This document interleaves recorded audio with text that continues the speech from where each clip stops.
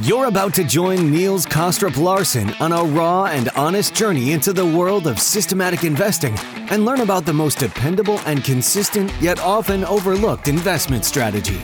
Welcome to the Systematic Investor Series.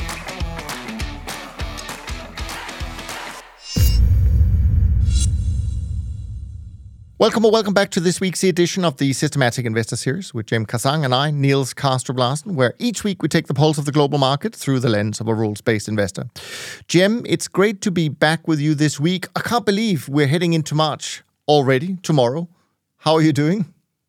Well, we've had a bit of an Indian summer here in Chicago, 70-degree Fahrenheit temperatures. But so it already feels like spring here. And markets kind of already feel like spring too. Yes, I'm not sure if they're confused about the Christmas rally coming very early or very late, but it certainly has been an interesting period, let's put it that way. Now, as always, when you're on, we have some great topics that we're going to be diving into. And we also have a few questions where people would like your thoughts. But before we dive into all of this, I'd like to step outside of the topics we're going to talk about and just maybe ask you sort of a little bit what's been top of mind on your radar maybe since we last spoke, which was very, very early January of this year, where we kind of peaked into 2024. But since then, outside the topics, anything that have sort of piqued your interest? Yeah, I mean, I think the big things are it's an election year, and not just kind of what that means from a bigger sense, but from a more micro sense, what that's meaning for the Fed and their choices, what that means for interest rates in this environment, and what that may mean for the broad path of how this thing eventually kind of ends. We've talked about blow off top, but all those things are beginning to connect here in an election year, and I think that's the big thing that's top of mind for me. Okay, fair enough, and we're definitely going to get into all of that. I wanted to mention one thing that has come across my radar, at least in the last few weeks, as I've been traveling around and meeting with clients and potential clients. And it's a topic that also Bloomberg have picked up on a few times, not least, I think today I saw another headline. And the topic is private credit. And what they wrote, Bloomberg, was they say the rise of private credit funds have been powered by a simple pitch to the insurers and pensions who manage people's money over the course of decades. The idea, invest in our loans and avoid the price gyrations endemic to rival types of corporate finance. This elegant proposal has managed to transform a Wall Street backwater into a 1.7 trillion market. Now, central bank rate hikes over the past 2 years have strained the finances of corporate borrowers, making it hard for many to keep up with their interest payments. Suddenly, a prime virtue of private credit, letting these funds decide what their loans are worth rather than exposing them to public markets, is looking like one of the greatest potential flaws. So I'm just curious whether this is something that you think about, that you come up in your conversations, because it's obviously been an incredibly popular strategy. Yeah, I mean, this is another symptom of the massive malinvestment. You keep interest rates at zero for long enough, and the starved, masses who need yield are increasingly willing to do things that are not rational in the long run, in the short term. And I think, private credit has grown dramatically over the last several decades, particularly the last 10 years. And much like private equity, these kind of longer duration, kind of not mark to market realities can build and sit there and fester for a while, and we can skate past it. Right? To be clear, if markets to revert, all those potential losses under the hood can revert and never become real losses. But if we keep going, and again, you and I have talked about the potential for this to be a more secular move, eventually it all becomes unsustainable. And I think that's just another symptom of it, not to lump it in with everything else, but it is one of the places that is particularly grown dramatically, and particularly, it's everywhere. and it's in every major portfolio. It's being treated not as a risk asset as much as probably it should be. Yeah.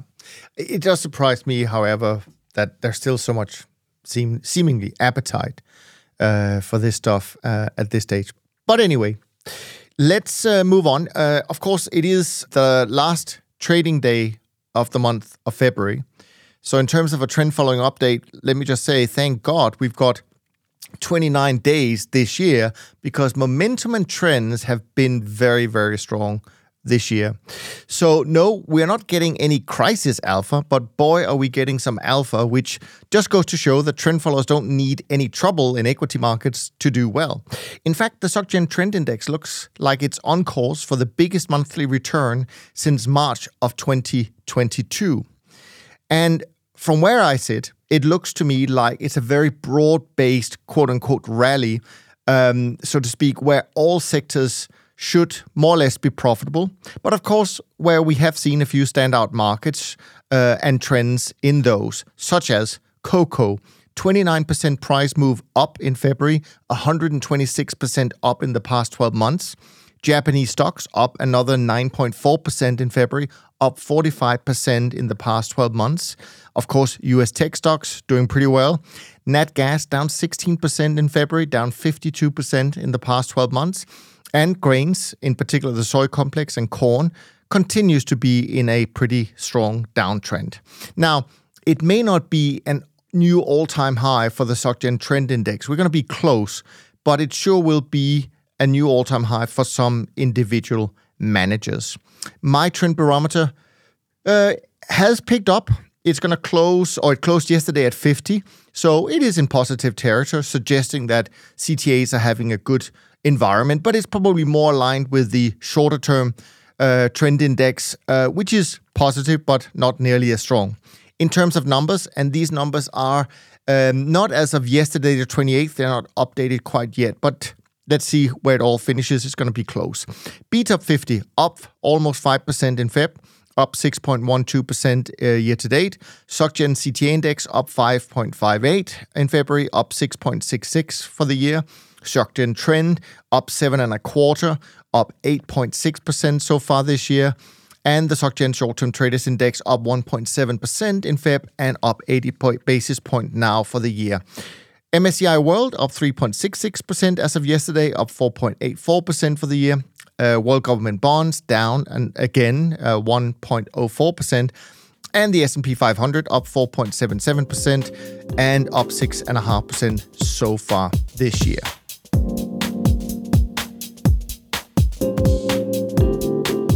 All right, let's move on. Let's dive into a couple of topics, but questions I meant to say before we dive into the topics. This is a question that came in for you, Jem, from Rick. Rick writes, in late 2022, during one of your chats and on other interviews at the time, Jem noted that tech was broadly underrepresented, as long-duration assets like tech and bonds had sold off significantly, presumably across the positioning landscape he surveys, and he advocated getting long tech. Now to present day, long-duration assets have been gobbled up in anticipation of 6-7 rate cuts. This is a few weeks ago, of course. In an interview last week, and again, this email came in a couple of weeks ago, he suggested getting long what has not worked of late. My question is, has positioning in tech now gone back to the other side of the boat and reverse of late 2022? And then gold, oil, and the like have not worked recently, hence the question regarding long-dated calls on gold. Many thanks, Rick. All right, Jem, over to you. Yeah, I mean, there's a couple of things that we've begun to see that I think are important signs.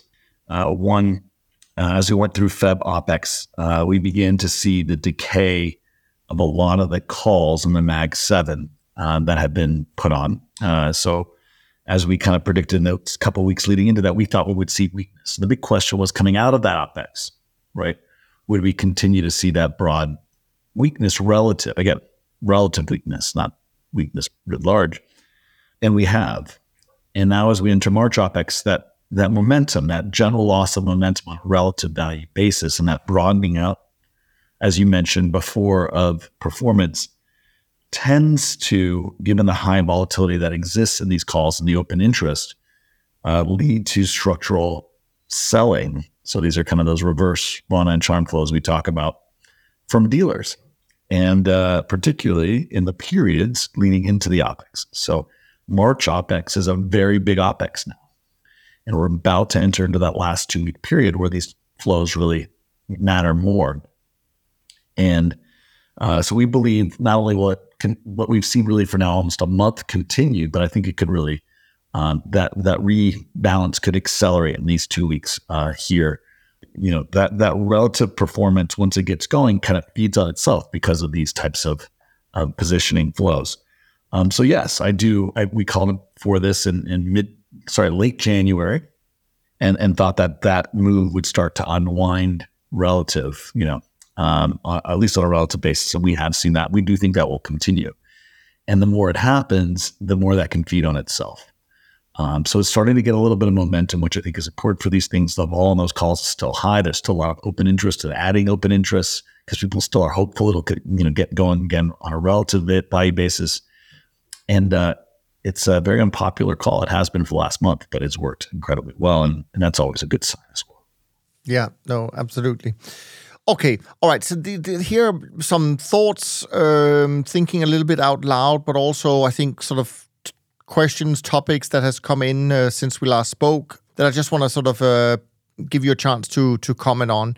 You and I have discussed in the past that there's been a lot of media attention on the zero-day option stuff.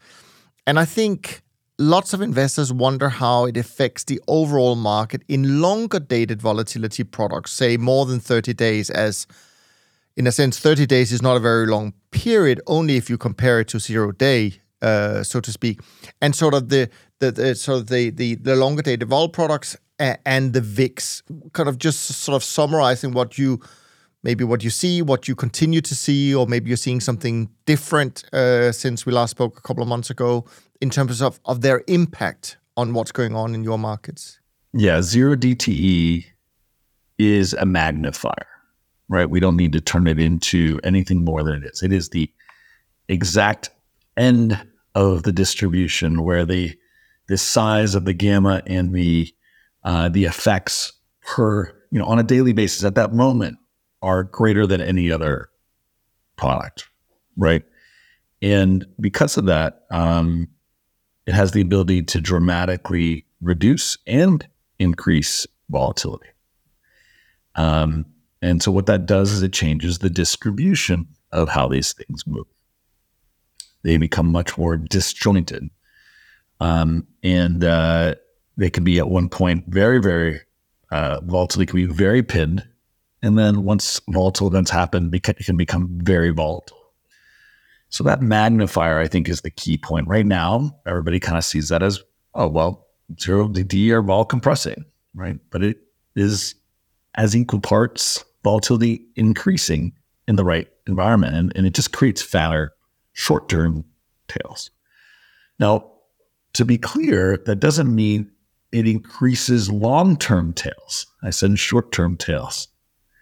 And we've talked about this. There's been a decent amount of movement from more 30-day type hedges to zero DTE, even 60-day and 90-day to zero DTE. And we've said this before, but there's a reason the words long-term were in long-term capital management, right? Long-term capital management was a problem because they were stuck in assets that were marked to market that just got worse and worse until the losses were so big that nobody could get out. 2008 was a great example. The big problem in the bull markets then were variance swaps out 5 years, 10 years, right? And people were stuck, and the losses became so big because the amount of vega in it that they went to, incredible, I think it was 10-year vol traded over 60 implied vol at the end in March of 2009. So the good thing about open interest in those things moving to zero DTE is you can have a very short-term crisis, but if there's less of this other exposure, structurally, maybe there's less, bigger potential for an implosion in the vol market longer term. So really, again, it's reflexive. The more the more open interest there is in zero DT in the shortest time frame, the quicker a move can happen, the more likely you are to get a very short-term crash. But because it wipes off, comes off the table the next day and is resolved, you're less likely to have a bigger, longer-term structural problem that then needs to be resolved. You're kind of substituting one problem for another, and you're changing the distribution due to the positioning. Now, the caveat to all that is there may be enough bigger structural issues outside of the bond markets that all you need is a crash in a very short period to lay all the other kind of bombs on fire, all the other hidden malinvestment that we talk about and other issues. If we were to get a 20% crash, right, in a day or something crazy like that, right? Obviously, you would begin to see a lot of the other bigger issues boil to the top, and those could be a bigger problem. So it could be the spark that really kind of like the initial explosion that could set off a lot of other explosions, in my view. But again, that doesn't mean that bigger explosion ultimately, much like it did in those other scenarios I mentioned, comes from or is a primary thing in the market going forward after that initial kind of issue. So at the end of the day, I've mentioned this before, but the biggest risk to zero DTE that nobody talks about is the fact that you can't hedge zero DTE with anything but zero DTE. It's a closed circuit, much like GME was a closed circuit and AMC, is a closed, cycle. When you're in something like that, it is a momentum machine by definition, and it just takes one big trade to cascade something. And the CBOE has been very vocal about how things are very balanced in the zero DTE market. They're consistently balanced. They're consistently balanced because market makers have to hedge zero DTE with zero DTE. And the real question is, what happens in that period where it's imbalanced and they can't get it back? And that's a big threat. And so that's how we need to think about zero DTE. That's the reality of what it is. It's not as simple as, it's vol compressing or it's vol accelerating. Right now it's vol compressing because that's working and it's kind of a closed loop and that works that way. But it can very, very quickly be the exact opposite of that. Okay, 2 follow-up questions there, Jim.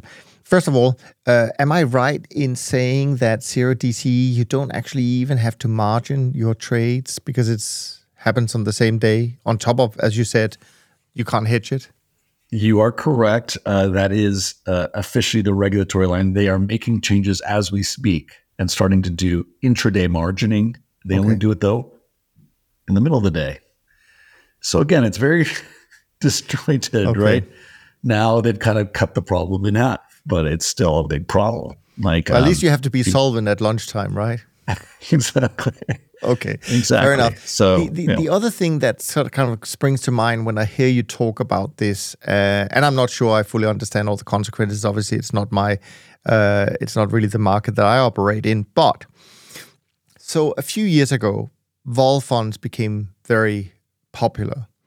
Back then, it was probably more long vol, but obviously that was after the short vol funds blew up. Then long vol funds became popular, and now, of course, you should have just kept selling options and you've been fine. But I guess what I'm trying to ask you is that at least what I thought of being kind of a normal relationship between, say, VIX and S&P, which I think to a large extent you could say existed for quite a while. That seems to have changed from what you say, in the sense that sometimes it can be compressing, sometimes it can be, increasing volatility. So because we now have these instruments, could we even talk about the fact that things will never be normal if we define normal as prior to 2 years ago or something like that? Is it a new normal? That's a popular term. Yeah, I want to say something that, you hear all this talk about, is the VIX broken? And that's basically what you're asking. Well, the correlation in particular. That's what they mean. Yeah, right? just when to make sure. People understand right? it. Yeah. Absolutely. And my answer to that is the VIX was never right. The VIX is a very poor measure of market dynamics the reality is vol going up into a decline is something that should happen after a certain breaking point in the market, right? If the market does go down by a certain amount, right, then vol should go up. Similar to actually if the market goes up by a certain amount, vol should go up. So it's really this issue of skew in the marketplace. And there is structural reasons for skew based on supply and demand. The whole world is long. We've talked about this a million times. But then there's the realized historical move in vol, right? It's like, what should it actually be worth? That's a different question than, supply and demand. Did supply and demand dictate that it should be priced where it is? And what we've seen really for several years now is that, market moves up are often more volatile than market moves down. And on a realized basis, if you look at more recent data, there's no real justification for skew on a historical basis, right? On a shorter term look. The reason that it exists, again, is because the world is long, and ultimately the real tail that everybody, where there is panic, everybody knows, look at 87, look at all this other thing, is the downside, right? That's a place you can lose all demand, right? You're never going to lose all supply because people are long, and at some price they'll always sell on the upside. But the point here is that realized vol has changed dramatically. A lot of that is due to the gamma effects from calls and people speculating in calls and the squeezes that we see there. A lot of the other embedded structural reasons that markets tend to go up and they can accelerate up. And we're in an environment where I think there's more, efficiency to some of this, right? And those things make it so that when the market goes down, the vol doesn't actually go up despite it sliding. That, though, has also been more a function of people being hedged more, right? Paying more attention to these risk factors, people using options more. And that hedging, which comes and goes, as we've talked about, has led to vol compression on the downside and the VIX not working as well. So some of it is based on the time we've been in. Some of it is based on structural secular trends. But we've been in a particularly kind of 2-3 year period where it just doesn't pay to own skew. And that just means that the VIX doesn't work like it used to work. And it shouldn't, because it's not profitable, right? To own skew. I talk a lot about fixed strike vol, right? And I think that's such an important thing for people to understand, that the VIX is a measure of floating vol. It assumes that all options are priced the same. There is a natural skew, right, because of supply and demand in the market, and selling that skew has been an incredibly profitable trade in recent history. It is not always an incredibly profitable trade. It is a carry trade that works very well in 95% of scenarios, but in some low single-digit number of occurrences, blows everybody up, right? Much like most carry trades. And we haven't seen for a very, very long time that blow up, really happen. 2020, I take it back, not a very, very long time, at least since 2020. And so that is instead we're seeing fixed strike vol come down very consistently to the downside and be more increasingly supported to the upside as well. So a much more real path that is flat. And that's why you really need to understand and look at what's happening to fixed strike vol and what that means broadly. The fear index, that label for the VIX has always been wrong. And the real fear index is fixed strike vol. This was awesome. I appreciate that. Great stuff.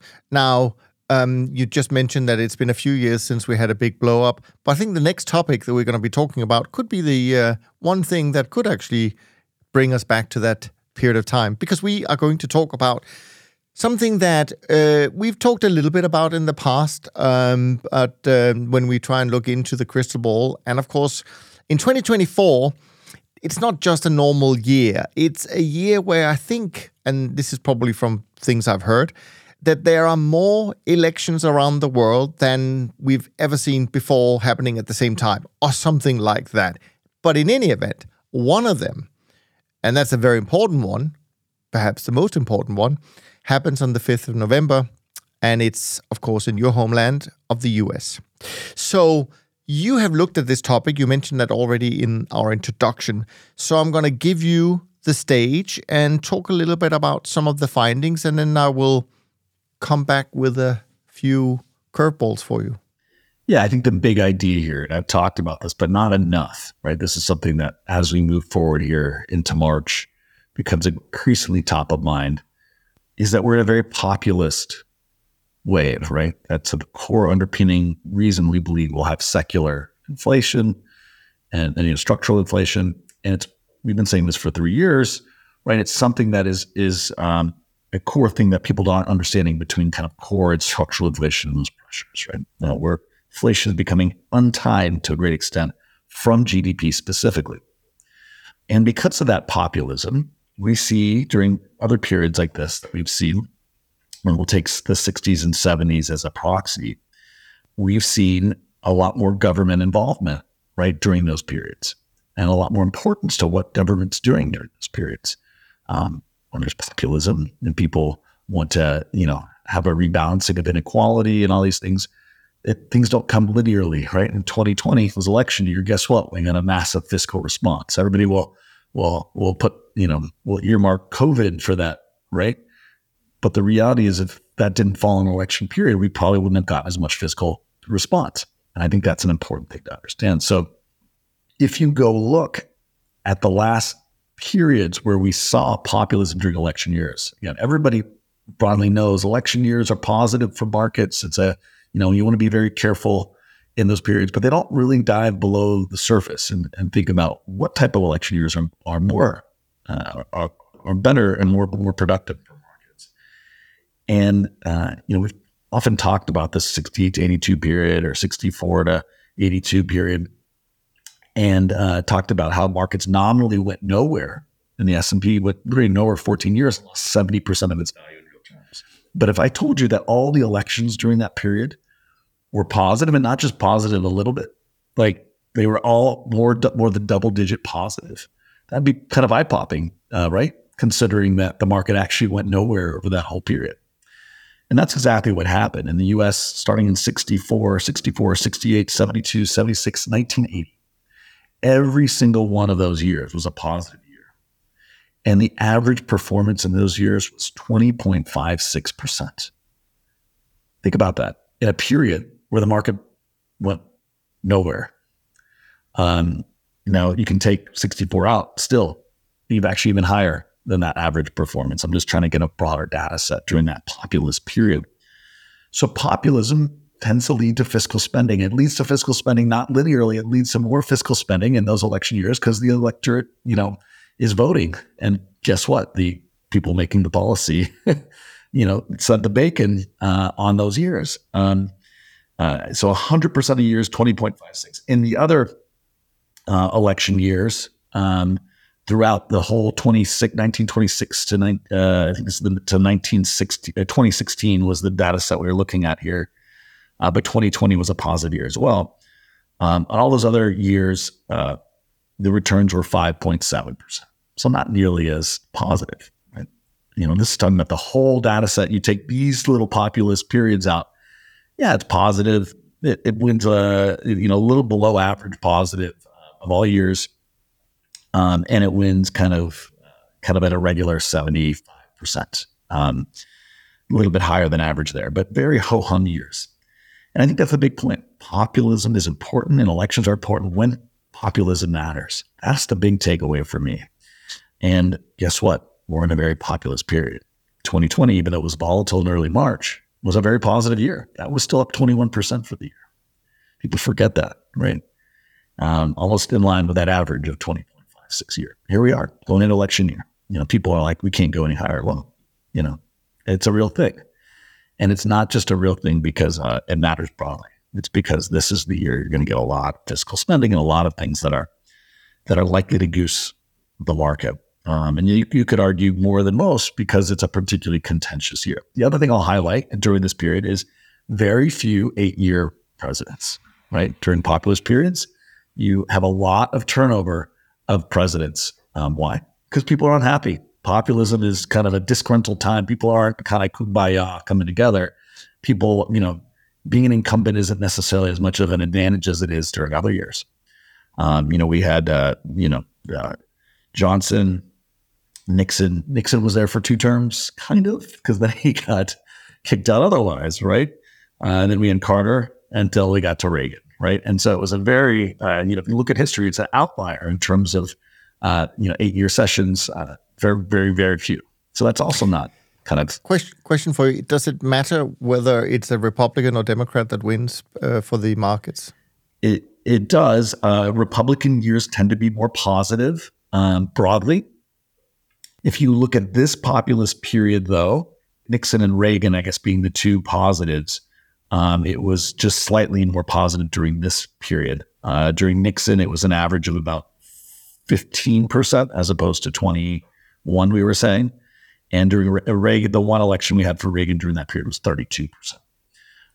So I would say at the end of the cycle, when things are ready to kind of start, when you have an ability to come in with supply side economics like Reagan did, that's a very positive. And that's a very positive going forward as well.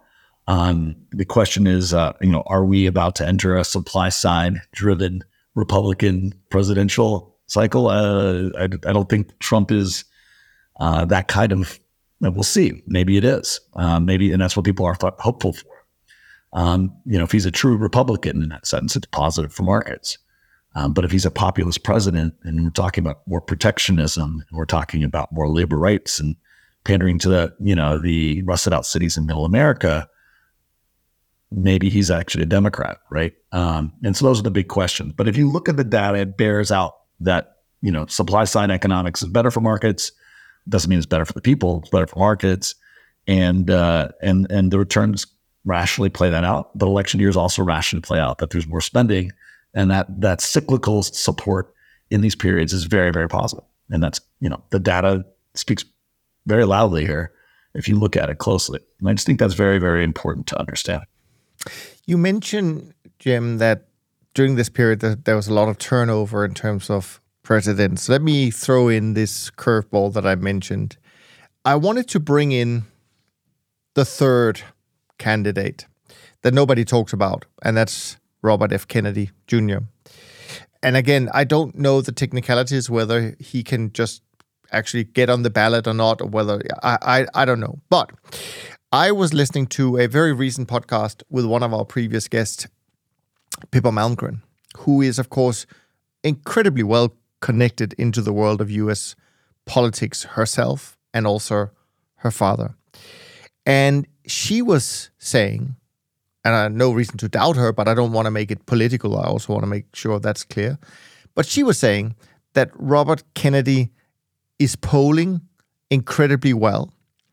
In fact, that some polls that she tracks have him neck and neck with Biden and Trump, and that he's drawing about an equal amount of voters from Trump and Biden.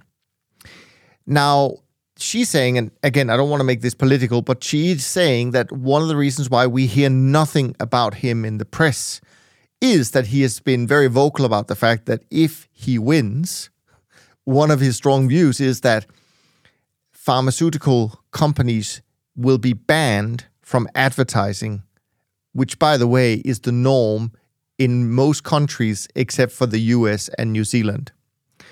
So that doesn't strike me as a very radical view, but it's radical if you look at it from a network point of view that is being funded mostly by pharmaceutical companies, I guess.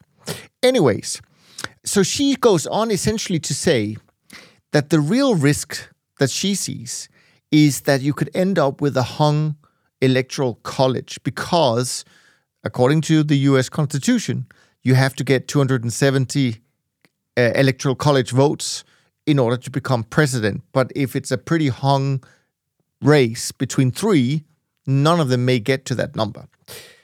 I don't know. I mean, you're obviously closer to this than I am. I don't know if you have an opinion. I don't even know if you want to speculate about if that really was the case, what happens from a volatility point of view and so on and so forth. Probably net positive for Democrats if that was to happen. Because ultimately the way the system works is it forces a coalition, right? I think there's a better chance of a coalition on the left than there is on the right. So I think that would be my biggest takeaway. I do want to make a bigger statement that's specific to the hung, Okay. that'll Yeah, create, let's do that. trust me, a lot of turmoil in between. There will be, no matter who wins this race, there are going to be some very, very unhappy people. That's just the water we're currently swimming in. We've been talking about this for like 4 years now, that this is going to continue to be the case.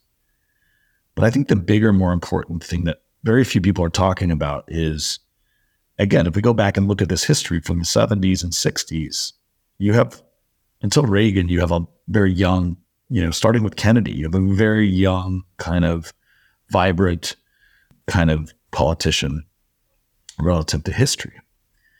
Enter the populist periods, which is where's the populism where you and I have been talking about coming from? It's coming from millennials. It's this wave of, it almost always does, right? They're the labor and the distribution that eventually says enough is enough. I've gone through 40 years and, I'm dramatically underperforming. That anger, that vitriol, not to mention that energy that comes from that grassroots political movement from the youth is what generally drives these cycles. And so that tends to drive younger politicians. Right now we're sitting at, the oldest two kind of combined, ages of candidates we've ever seen. And it's both sides don't like that, right? It's not a one side thing.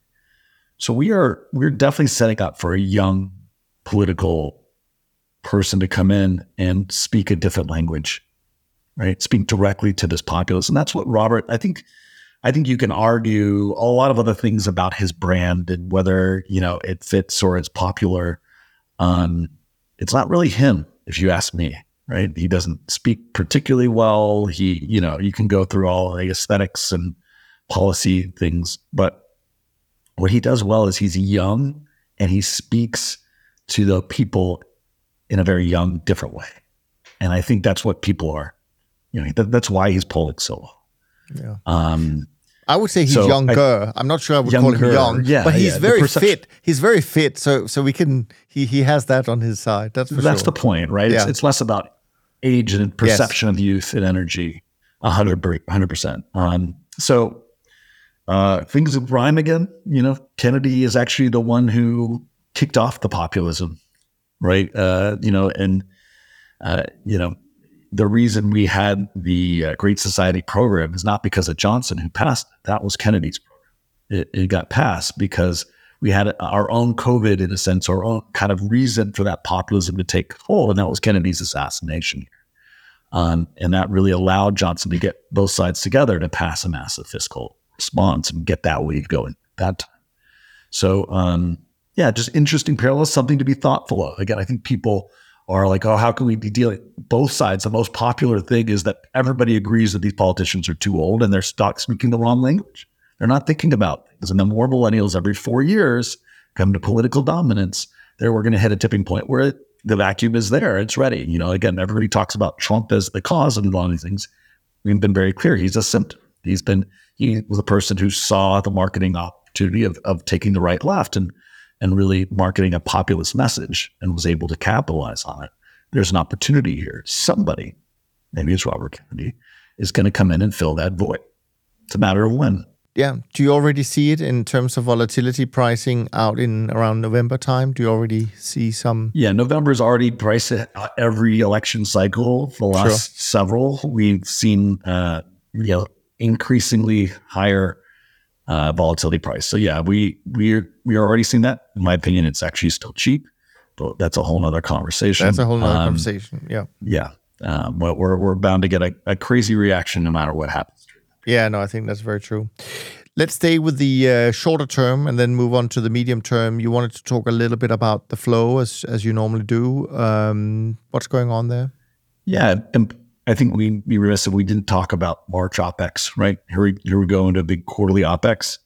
We highlighted before the potential at the beginning of this March cycle for a tail risk. The other side of that is, and we were very clear then as well, is that what happens in big open interest quarterly OPEXs is you get a changing of the distribution. The expected values don't move, right? But what happens is the probability of an up move goes up, and the magnitude of the left tail goes up. We saw a crash Feb to March OPEX cycle. We've talked about this a bunch, right? In 2020, right? Day to day, it was a 30% crash. That's that fat left tail that exists in big quarterly OPEXs. But if you get past that first week or week and a half, and we've been very vocal about this, you have to be constructive, because the last 2 weeks become that acceleration of buyback of all those the deltas against those hedges. And we're seeing that. So this is the whole beach ball underwater kind of meme that I put out there all the time, right? This is the bottom chart flows that accelerate during this period of relative strength. Now, markets are more, these flows, by the way, are immutable. Like they have to come along. Now, markets are more aware of it. There may be some front running of it that happens, et cetera. But these periods invariably end up finding, any sell-off provides support. And that's the part of the distribution that gets muted as you get into these last periods. So there's a lot of delta buyback during this period. Now, does that mean the market's going up big? Not necessarily. If the market's been up big and kind of front run this, and now it becomes kind of beach ball underwater. So the point is that beach ball underwater, that buyback will keep coming. You couldn't get a stair step down, but that volatile move to the downside is going to be very hard as you approach March OPEX because the scale and size of the buyback is huge. The corollary to that, which I think is actually even more important, is that as we go through this period, March, the quarterly OPEXs are very high in pricing because the demand for them is higher relative to the expirations around. So it's a very easy, and most market makers and most people who are warehousing risk will sell that high vol and go buy what's cheap. It's normal, right? You sell what's expensive, you buy what's inexpensive. So structurally, there'll be long volatility behind, meaning in April or in the weeks after, March, against a high March OPEX. Well, what happens is that March OPEX decays and comes back down in blind.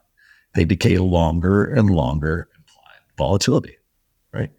And as that happens, and that's what we call VOMA and VETA, right? VOMA is the what happens to your vol exposure per 1% move in vol. And what happens, VETA is time. So what happens to your vol exposure per move in time?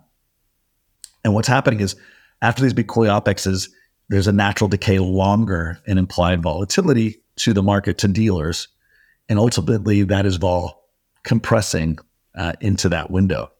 Because every day they get longer vol and they need to sell it, right? So this is kind of, as vol declines and slides down on a kind of a declining kind of contango, it also, they get longer. So all of that ultimately means that you're likely to get some vol compression in these windows, and it's likely to also trim the downside potential exposure as more and more vol gets sold into these windows as well.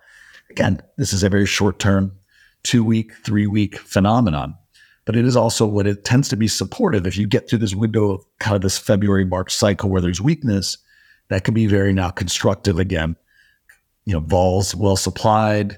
We may digest this period. Sure, we may go up, but regardless, as you go forward, now you have a vol supply that is healthier and more, allows for a more kind of continuation of a rally. And that's why we've been very clear. Like there was a window here for a tail. We rallied really fast. It was, we rallied over 20% in a kind of a 3.5 month window. If there was a time for it to give it back and to get some weakness early in the season, this was it. But if it didn't, right, here you are getting vol supply, and we already talked about the election year, right? So hard time as we get to later in the year for these things to kind of crack. And that's why, you have to start becoming more constructive broadly. And again, that's why these little micro weekly periods actually really matter to the path and what's happening. And you can pick out, okay, this is more likely to be this path now because we've got through this period. And I think that's very important to prediction and understanding those short-term flows. Because of the vol compression in the SPX that we're also seeing in these periods, we're seeing dispersion pick up again. Right? When we were seeing market up, vol up, we're seeing expanding breadth and slightly less great dispersion. Vol compression here over the last week and a half. Guess what?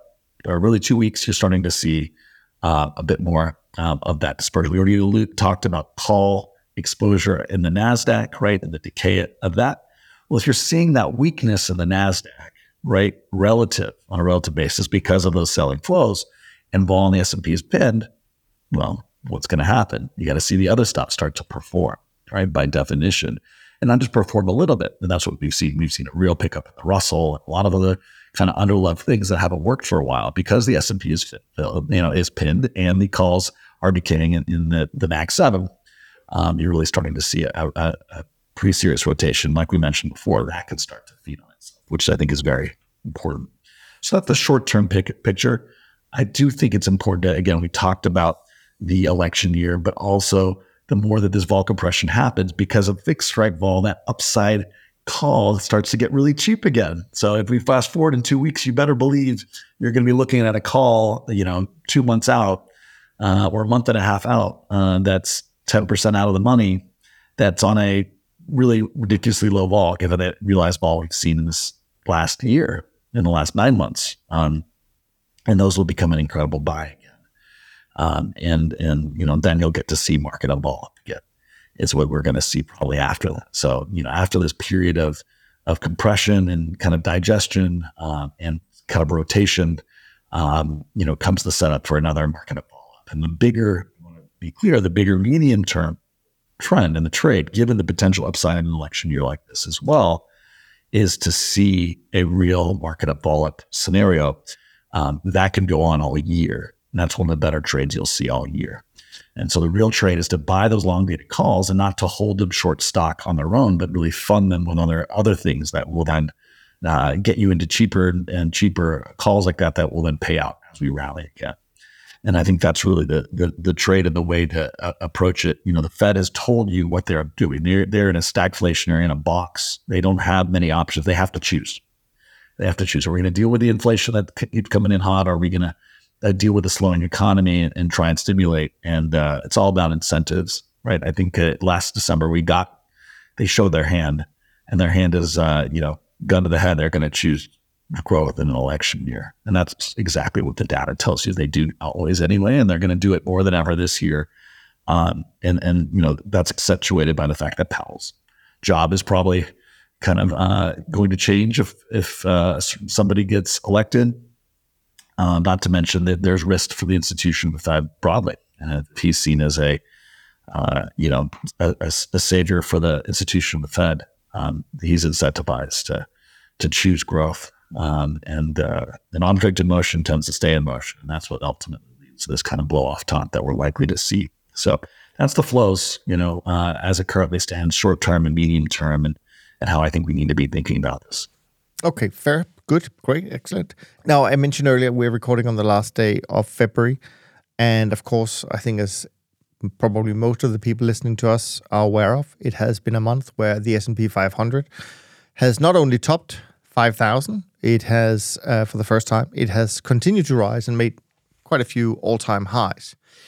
Now, with this bullishness and risk on, we've also seen a bit of a déjà vu when it comes to meme stocks, and the shares SMCI, Super Microcomputer, hit a new all-time high amidst a record high in option trading volume around the middle of February.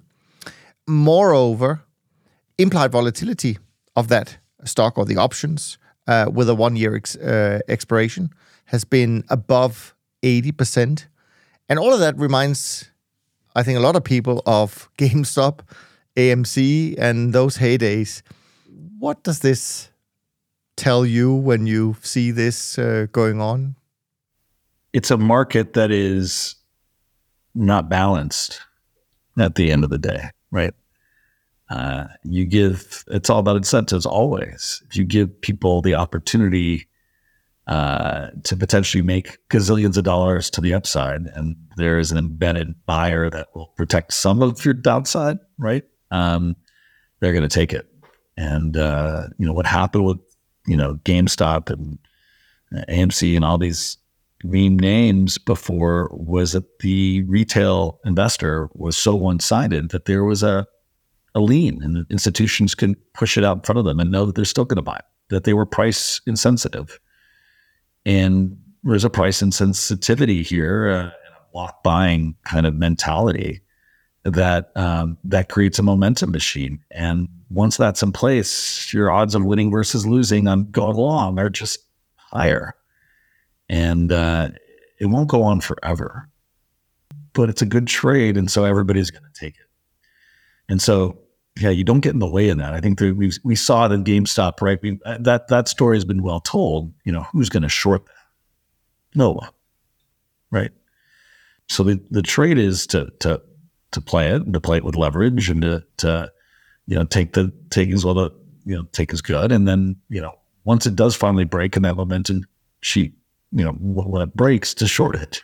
But that may not happen for a year, and so for now, that you don't get in the way of those narrative names. And again, I think the big point again to talk about the zero DTE and to tie that in is when you're on a part of that distribution where you can't hedge that exposure with anything else, really, it can go anywhere, and it can just keep going. So yeah, it's not a fundamental story. I don't think we can look. Everybody tries to put rationality on valuations of these things. I mean, are we going to do that? I mean, do we just watch what happened with GME? And it has nothing to do with rationality. It has everything to do with buyers versus sellers. And that's, once it gets going, especially when options are involved, the amount of leverage and, it's too big and you get cascades. So if everybody's pushing one way, you better be on that train. I think that's the big takeaway. If you haven't watched it yet, Jim, the next time you take a flight and they have a movie, which at first sight, when I saw it on one of my recent flights, it said Dumb Money. And I thought, no, that must be one of those silly films. And then I just read a little bit further down. It was actually the movie made about GameStop. And I have to say, surprising, I would say the movie was better than I thought. So I don't know if you watched it. Otherwise, I haven't watched it yet. I'll be flying soon, and I do intend to watch it. But it's just a great story, right? The whole thing's a great story. It's but it is almost like Dumb and Dumber in real life too. So they're it's just but there's a reality to this, right? And that's what people are figuring out, that you can get together legally with other people and just say, hey, we're doing this, and go and just push it, and at that point it's a supply and demand imbalance, and it's a momentum machine. And that's what happened, and that's what will continue to happen unless the structure of the regulators change something. Yeah. Speaking about supply and demand, U.S. debt. You wanted to talk a little bit about U.S. debt, what you think might be coming, the impact on the dollar potentially. But clearly there's a lot of supply of that at the moment. There seems to be okay demand for it still. But what are your thoughts on this? Yeah, we talk short-term flows, we talk medium-term flows. And let's talk a little bit long-term, right? Great. I think one of the most controversial things that I'm saying out there publicly, and that most big investors are completely out of line with, and most people absolutely despise, and I get the most hate mail about, is my point that in any reasonable amount of time that matters, meaning 20, 30, 40 years, the U.S., ultimately, the U.S. debt doesn't matter. Everybody's pointing to that this cycle is different because the U.S. has unsustainable debt, that they can't allow interest rates to go higher. My view is, all you have to do is look at what Nixon did in unpinning us from gold in 1971 to see that the value of the dollar has nothing to do with its, actual fundamental value, and it has to do with power. If you were to go analyze that period very closely, what you'd see is that at first everybody said, "Oh wow, the U.S. is stuck. They're unpinning the value. They have to basically devalue the dollar." And for a second, the dollar got really, really weak, and then it rallied. And it, relative to the price of gold, it was a massive bullish trade. And that was the first debt jubilee we really saw here. I guess to date, the only real debt jubilee we've seen in the U.S. People don't call it that. That's what it was. That moment is so important because it created the fiat world that now allows the Federal Reserve to be dominant. And it's what created the last 40 years the ability for the Fed to be so dominant, create the last 40 years of a monetary policy cycle and the inequality and everything that we've seen. But it also made very clear to everybody that power is all that matters. The exorbitant privilege is quite simply the fact that, if you're powerful enough, you can tax much like kings and queens. And again, very unpopular. Feels awful for me to even say, right? This isn't specific to the US, it's specific to every other country and every other place in the world since time has begun, is that you can tax everybody however much you want because you protect them, because they depend on you, because they get to play in your economy, every single reason. Now, eventually, right, that people become sick of that, and eventually they get together and they, if you're not being a good benevolent dictator in some way, right, they come and kick you out. But in history, at least, there's no real example of that happening overnight. Every empire since beginning of time has kind of faded into obscurity until there was a clear alternative. And then that power struggle kind of, they coexisted, and then the other one kind of went away. And that happens over the course of centuries, if not millennia. And so I think to sit here and say, oh, the end of the dollar is nigh, this debt is unsustainable.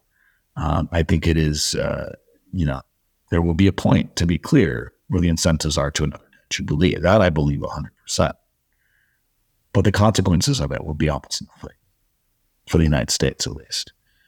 The consequences will be what the consequences were when Nixon took us off the US dollar. The gold, sorry, I took the dollar off gold. It will be that the dollar will actually rally.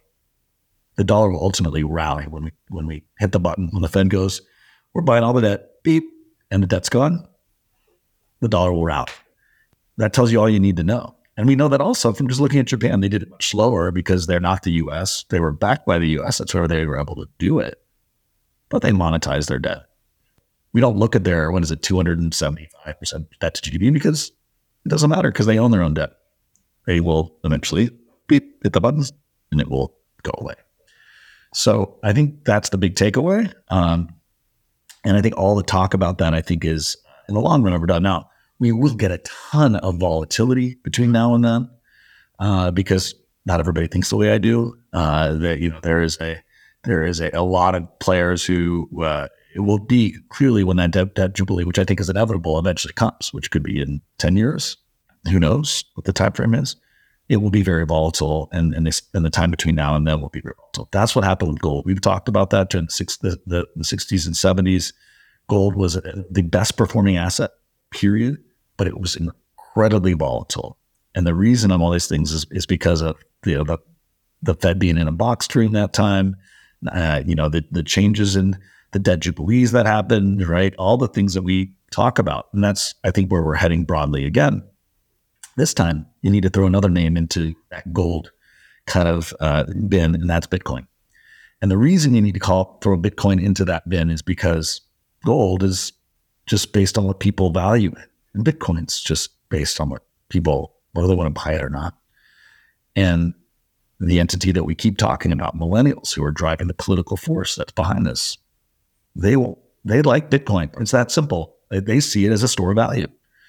So in the short term, is it a surprise that there continues to be more introduction of infrastructure and, more listing of accessibility, which then brings in more volume and that leads to higher prices? Yeah, no. But you better believe it's going to be very volatile on the way. And I expect both gold and Bitcoin to be very good performers in this period, but very, very, very volatile. And the way to play it, as we've been saying, is to own calls in these products, regardless of how expensive those calls are. They will continue to print, and they will continue to give you the ability to add into the volatile pullbacks, which you'll also invariably see.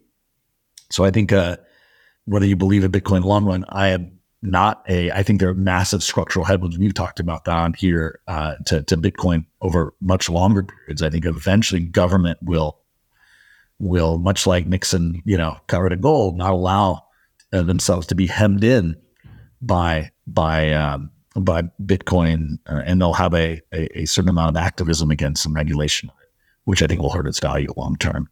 But that doesn't matter. Much like we're talking about meme stocks, if there are more buyers than sellers, get out of the way.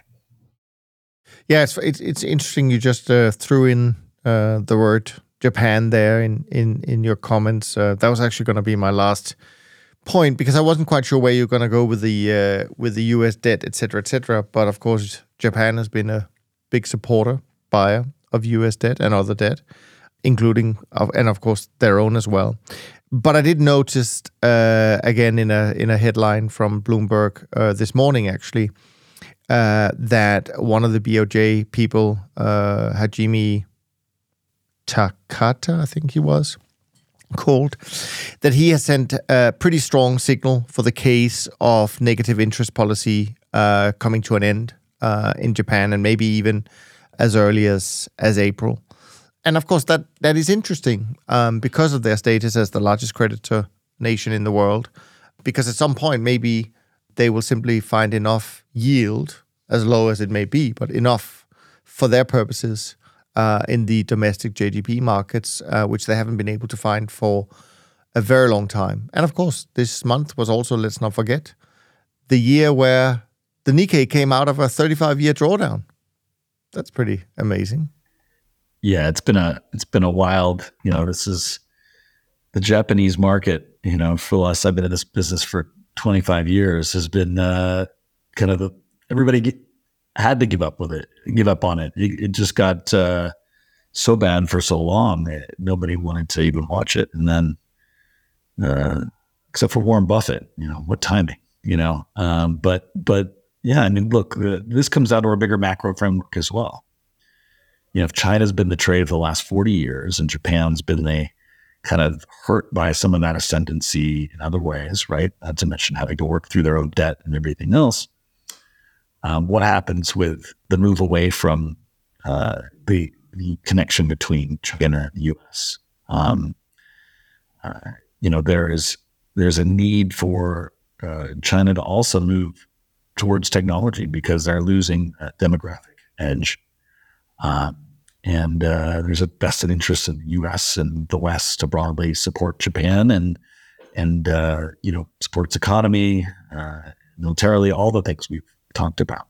And I think some of the power is power at the end of the day, and countries in power tend to outperform ones that don't have the ability. And there is a vested interest in the Western world to support Japan in this current regime and as a source of power.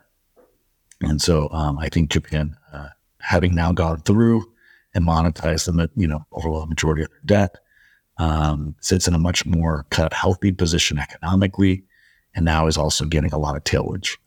So I think it's a great story, and I would argue that it's you have to be kind of bullish of that trend, despite valuations or anything else you look at. Correct? It has a lot of tailwinds going. Speaking of power, I actually started listening to one of our previous guests that you and I spoke to a while back, 2 years back, Peter Zion. He came up with an updated version of one of his books recently. I'm working my way through that. Oh boy, there's definitely going to be some countries with a lot of power, and there's going to be a lot of countries with very little power, according to his view. Let's hope maybe Jim and I can get him back to talk about that. You and I actually are going to also be talking in the next 6 weeks. We're going to be recording with a couple of previous guests, and that's more in the global macro world, and that's going to be super exciting. So people should pay attention to when they come out over the next 6 to 8 weeks.